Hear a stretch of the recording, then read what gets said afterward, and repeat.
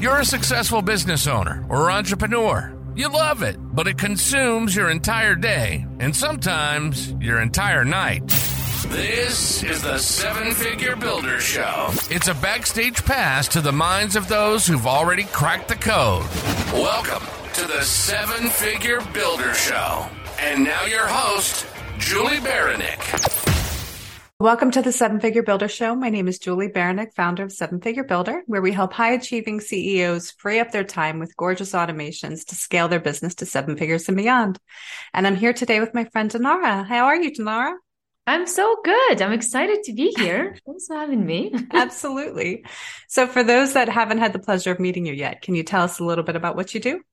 Yeah, for sure. So my name is Dinara, and I actually am a women's health coach, but I'm also a podcaster, just like yourself. And I'm also a TEDx speaker. And I have had my business for over 2 years now. And I aim on helping women, help them reconnect to their bodies by understanding the magic of their menstrual cycle. It's a bit of a mouthful, but I think everyone with an active reproductive cycle needs this. So it's been an amazing journey. That's awesome. Yeah, it's something you really can't get away from, whether you try to or not. Yeah. And I think you also try to ignore it for a very long time, just because societally you've sort of been told not so much to talk about it, but there's so much power to it once you really dig in. And it showed up both in my business, in the way how I feel, also in the way how I look and in my friendships. And it truly has transformed my life. Wow, that's awesome. So how do you feel like your hormones play in with your everyday life? So the hormones are sort of the chemical messengers within our bodies, and their entire job is just run across our body from gland to gland, from our brain, and to just kind of communicate different functions. It's like have more energy, ovulate, metabolize, whatever the functions that need to happen.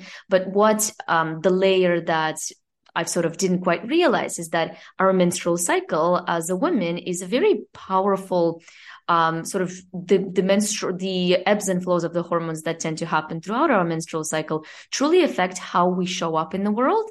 So it does affect our physical symptoms, things like how hungry we are. And I think most women would notice that a week before their period, this is the time when they desire to sweep up the pantry and just eat all the chocolates.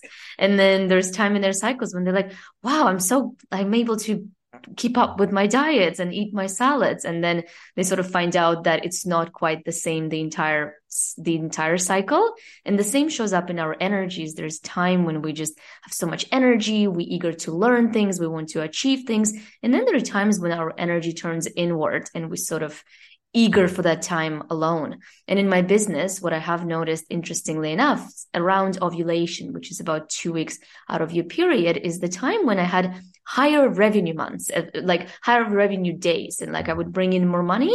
And then when I started to sort of track it and really dig deep into it, I've realized that it makes complete sense because it's around ovulation. For women, it's when we feel most outgoing. We're not afraid to take risks. We're not afraid to be more assertive. We're kind of more likely to reach out and pitch our ideas. And it was really interesting how my hormones really played the role, not only my physical symptoms, but also how I show up at work.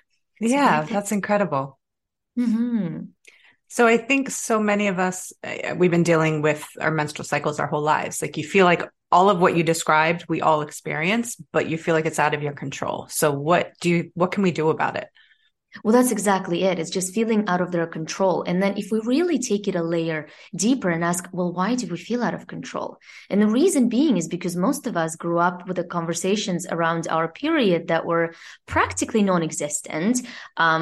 We didn't have as much sex education during school. It was very basic. So nobody really got us in touch with our bodies. And if anything, the messages that we got is just don't talk about it. It's just an uncomfortable time of your cycle. Therefore, you have to sort of live with it. And I think it's just this popular notion that your period is just supposed to be painful. It's just the experience that you go through. And it sort of presents this narrative that being a woman is like a diagnosis, when in reality, it's absolutely unfair. And when you think about sort of the creation of the world, it wouldn't make sense that we were designed for 50% of us to struggle for X amount of days every single month.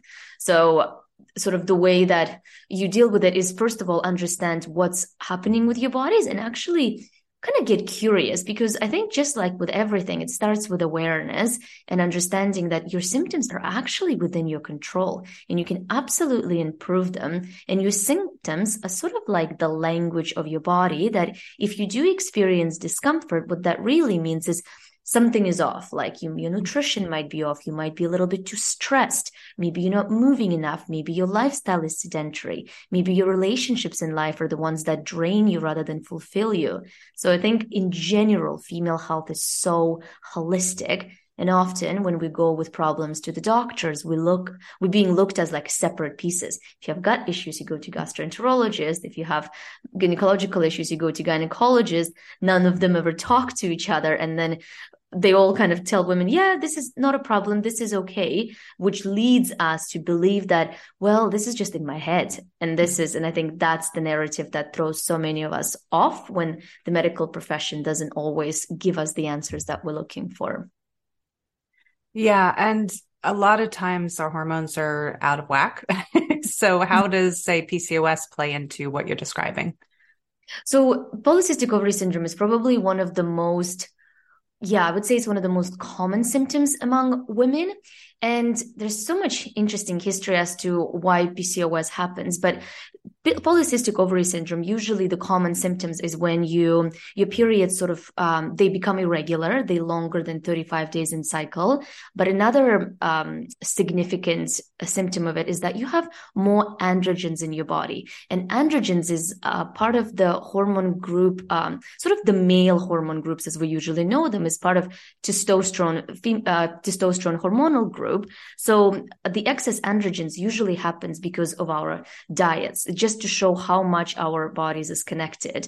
So the root cause of PCOS in 90% of the cases is usually insulin resistance. And insulin resistance is driven by often our diets or excess stress. So a lot of processed foods, things like sugars, things like white flours. And unfortunately, that is predominant diet for many people in Canada and US.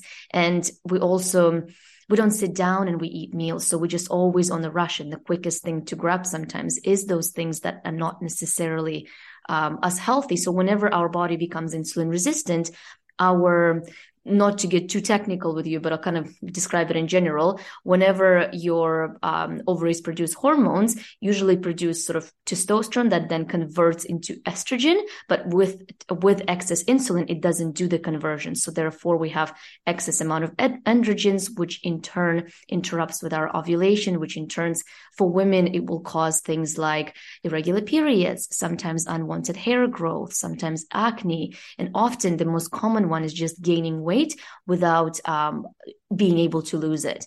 And with PCOS, unfortunately, when we go to the doctors, we hear things like just eat less and exercise more. And it's doing to women such a disservice, because then women go and do that. And what that creates is just further disconnection from their body, terrible relationship with food. It creates this fear around food, as opposed to what they should be told is that you just need to control your blood sugar. And instead of eat less, eat actually more, but of foods like proteins, like vegetables, like fruits.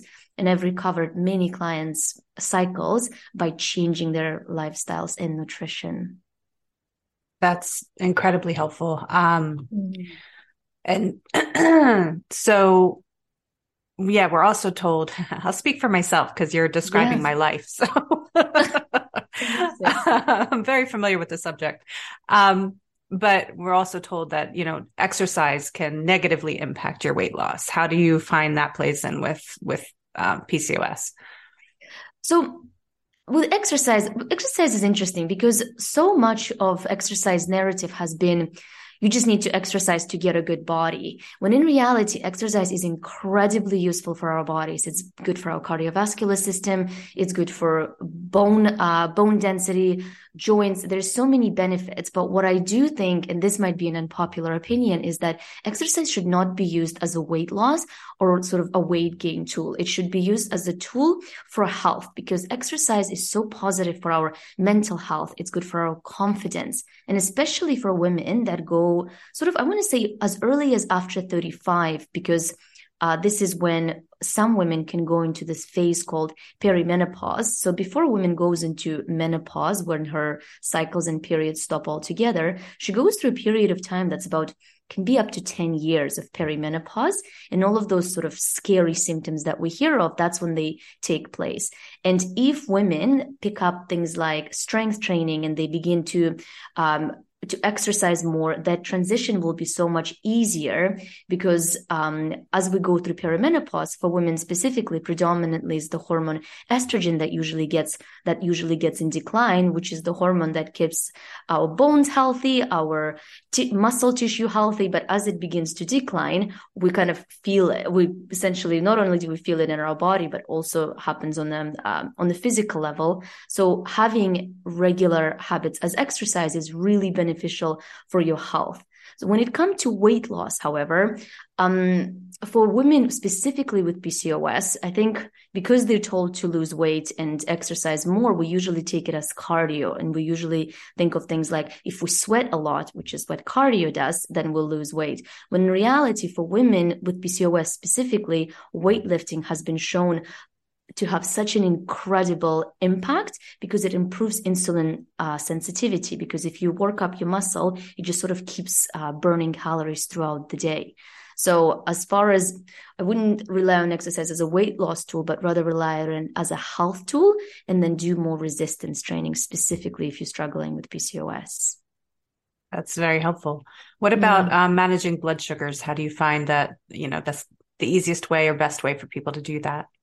Yeah, managing blood sugar is probably one of the key things that we need to do. And interestingly enough, there is up to, I want to say the number latest that I've read is 88% of people have some sort of metabolical dysfunction that's related to mismanaged blood sugar. And I think when we think about blood sugar, we often think about diabetics, but actually it's so much more. And it's a lot of there's a lot of people that are in pre-diabetic stage. They haven't quite been diagnosed yet, but their insulin is already getting to a stage of resistance.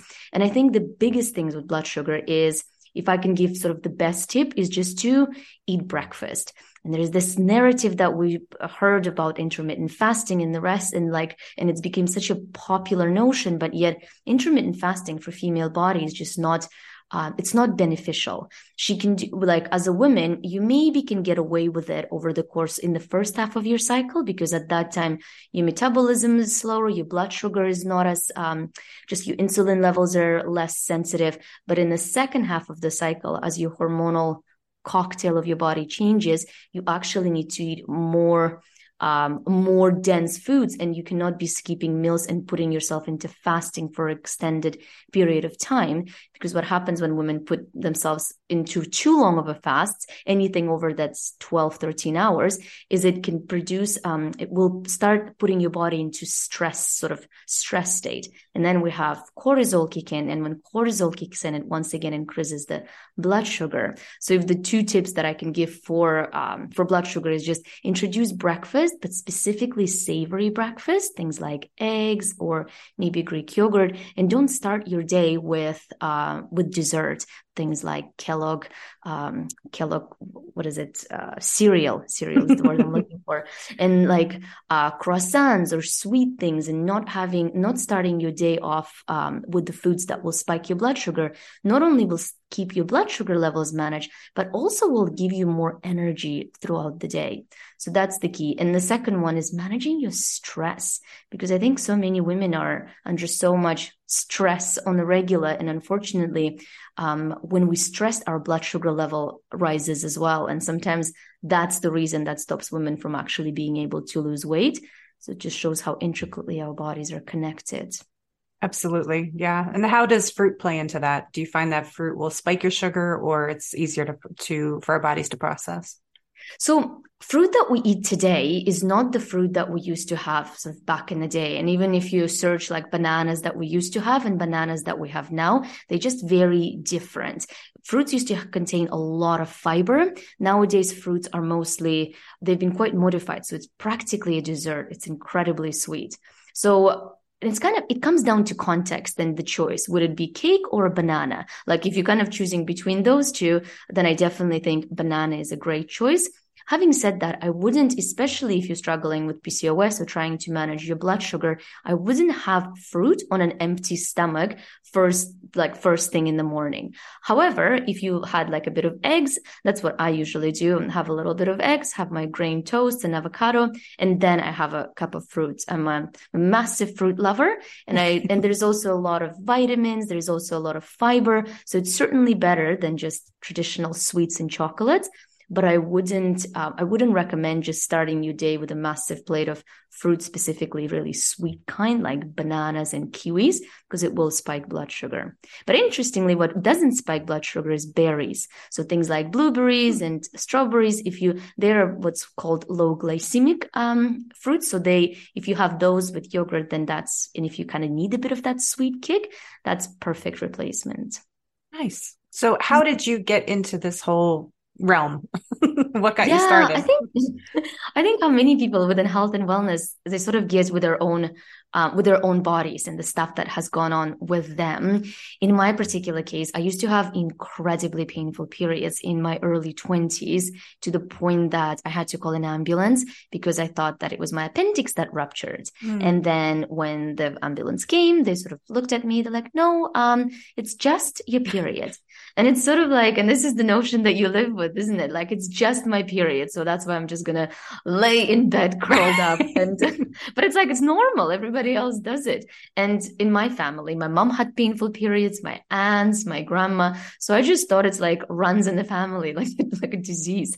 So, and never really questioning it. And then going to the doctors after that incident, the first thing that I was given is a birth control pill. And birth control pill, it's hard to judge. It's sort of like, for every woman, if it works for you, you should make the choice that is right for you. Yet I think what happens is often is we never given the side effects of birth control. And we're sort of given this, if a woman goes to a doctor and she says she's got some sort of gynecological issues, she's asked the question, do you want to get pregnant or not? And it doesn't matter what issue you have, whether it's PCOS, endometriosis, painful periods, heavy periods, the doctors will give you the pill. And yet the pill it operates as a Band-Aid solution. It doesn't necessarily fix the problem. And in my case, it didn't fix painful periods either. What it did do, I was still with pain, but then I started to gain weight. I'm not a very anxious person, but I developed anxiety and mood disorders. I just didn't feel like myself. So when I come off of the pill and tried to get better solutions, I was once again offered the pill. And that's when I knew that I'm going to have to get to the bottom of it myself. And speaking to a friend, she sort of just randomly dropped in a conversation, that periods aren't meant to be painful. And I was like, what? and it's just like this crazy fireworks one of, what do you mean? She's like, yeah, I think you should look into it. And then I looked into it, and then I discovered the menstrual cycle and how it's so much more than just the period. Because I think when we think about menstruation, we only think about periods. And there's so much more that's happening. And it's actually supporting your entire body through the entire month is when you fix your period, because period is kind of like a health report card at the end of your cycle. And if your period comes painless, no symptomless, then it's kind of like a receipt that you get from how you do over the month. And it's like, okay, you're good. Or if you miss it, if it comes with a lot of pain, then it's usually a sign that something is off. And for me, like, I haven't had painful periods in a long time yet. The only time that I experience painful periods, and I think so is most of women, is around January, which is after Christmas, because on Christmas we tend to indulge. Sometimes it can be a very stressful time. So it shows in our cycles, which is why I think the wisdom of the female body, it's so untapped. But it's so amazing. Yeah, totally. And I think it's shifting our minds to really listen to our bodies and what it's trying to tell us versus like, oh, this month is just crappy, Right. Not really understanding why. Mm-hmm. I totally agree. So how much of what we do you feel like is nature versus nurture?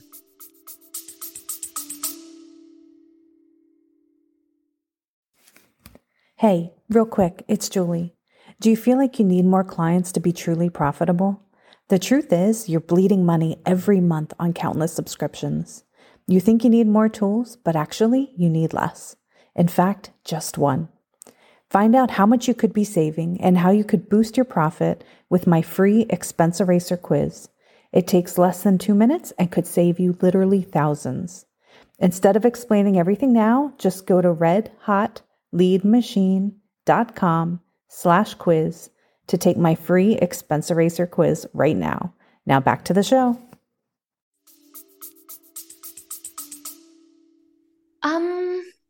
So genetics load the gun and environment pulls the trigger. That's kind of how I like to look at it. And it's not my quote. I don't remember who said it first, but there are genetic components to things that tend to happen that's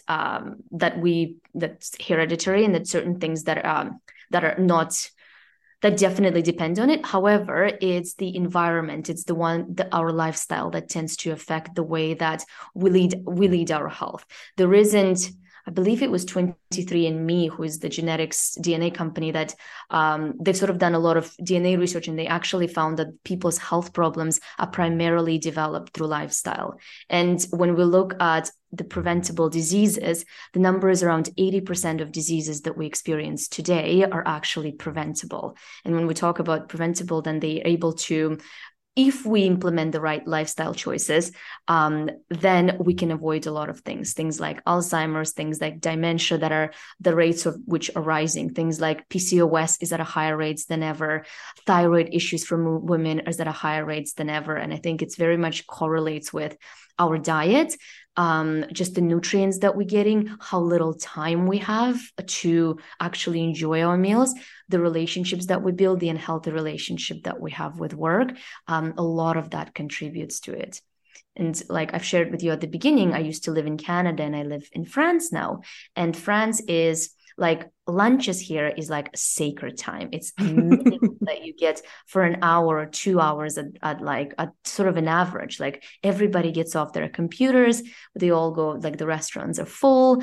Like lunch is sacred. Like you don't, whether when I was living in Canada, like what lunch? Like, did you bring your box, quickly eat in front of the computer and keep going? And I do think that it affects just our relationship, both with food and also with our bodies. Food has become a commodity in, like, I find from me, my experience in Canada, yet here, the relationship to food is just so different. It's like the gastronomy, and that we know that about France, like the gastronomy, the appreciation for ingredients, and you can really see it when you sort of look around people around you. They just a bit more relaxed.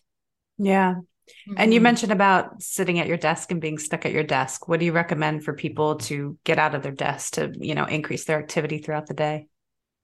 Well, I think that people should, for the most part, if I can get people go for walks just throughout the day, or because walking is probably one of the most underrated exercises, actually also for weight loss, just because it tends to have this overall relaxing feel for us. And walking, even if you walk after a meal for about 10 to 15 minutes, your glucose levels, speaking of blood sugar, will stabilize and it will just help so much. But yet I think often what we hear is that I don't have time, I'm so busy.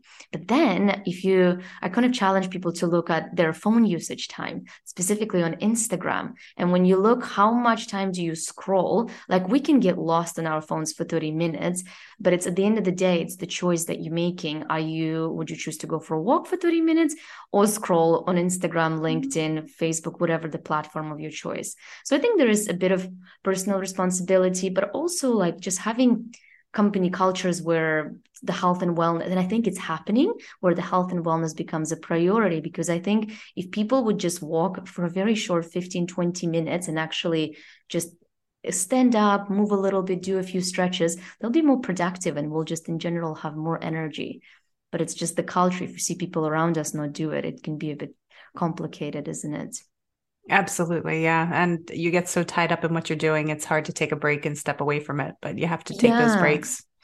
Just takes those breaks and just being conscious. And then when you do it, I think the big key is like to celebrate yourself. And like, actually, when you do those 10, 15 minutes, because your body needs to know, if you come out from the break and you're like, oh, I just wasted those 20 minutes, but like, okay, fine. As opposed to when you come out and you're like, yay, good job, me. And like you train your brain to like celebrate this moment, and you're like, wow, I feel amazing. You kind of have to like trick your brain, loves doing things for reward. So like as you give it a little bit of that boost, and actually celebrating yourself is very much an expression of feminine energy. And like as you give that to yourself, and it's just, you kind of need to make yourself feel a bit better until that becomes a habit, until you do it so much that you're like, I'm going to go for a walk because I just always feel so good.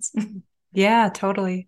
And so what would you say for you or for women in general is the most important part of your daily routine?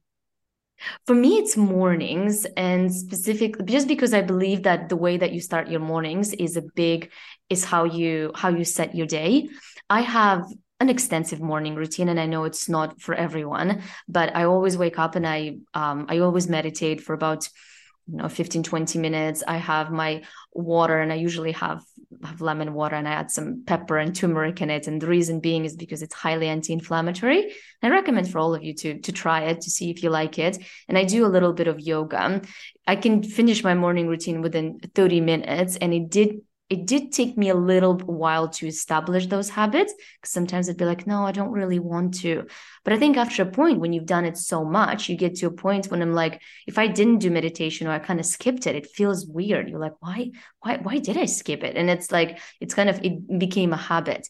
But I think another big one for me is actually doing thought work in the morning, because I think when we really think about it, what is the first thought that goes through your mind when you wake up?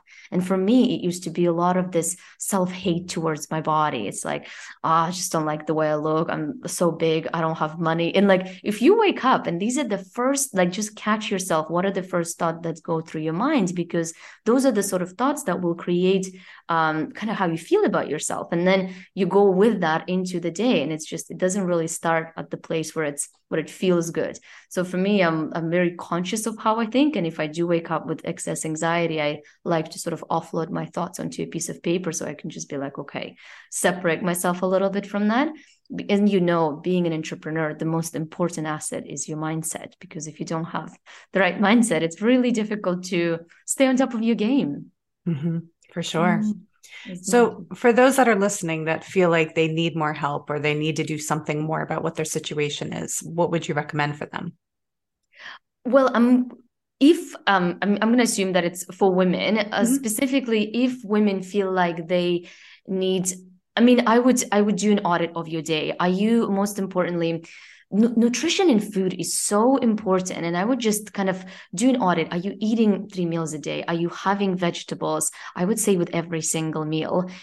I do it with every single meal. It's not an issue for me. And it really has created, it just created a habit. Are you doing small things in your day that actually are benefiting you, and like just getting honest with yourself? And then another big one is, I think, stress, specifically not enough, because we don't really have a real danger in our lives for most of us. It's a lot of our stress is perceived stress. So it's understanding what are the things that are triggering me so much, and start addressing it. And you can address it through thought work, just to kind of question your thoughts. If you wake up I think the statistic is 80% of women are stressed about money, whether they have an issue with money or they don't.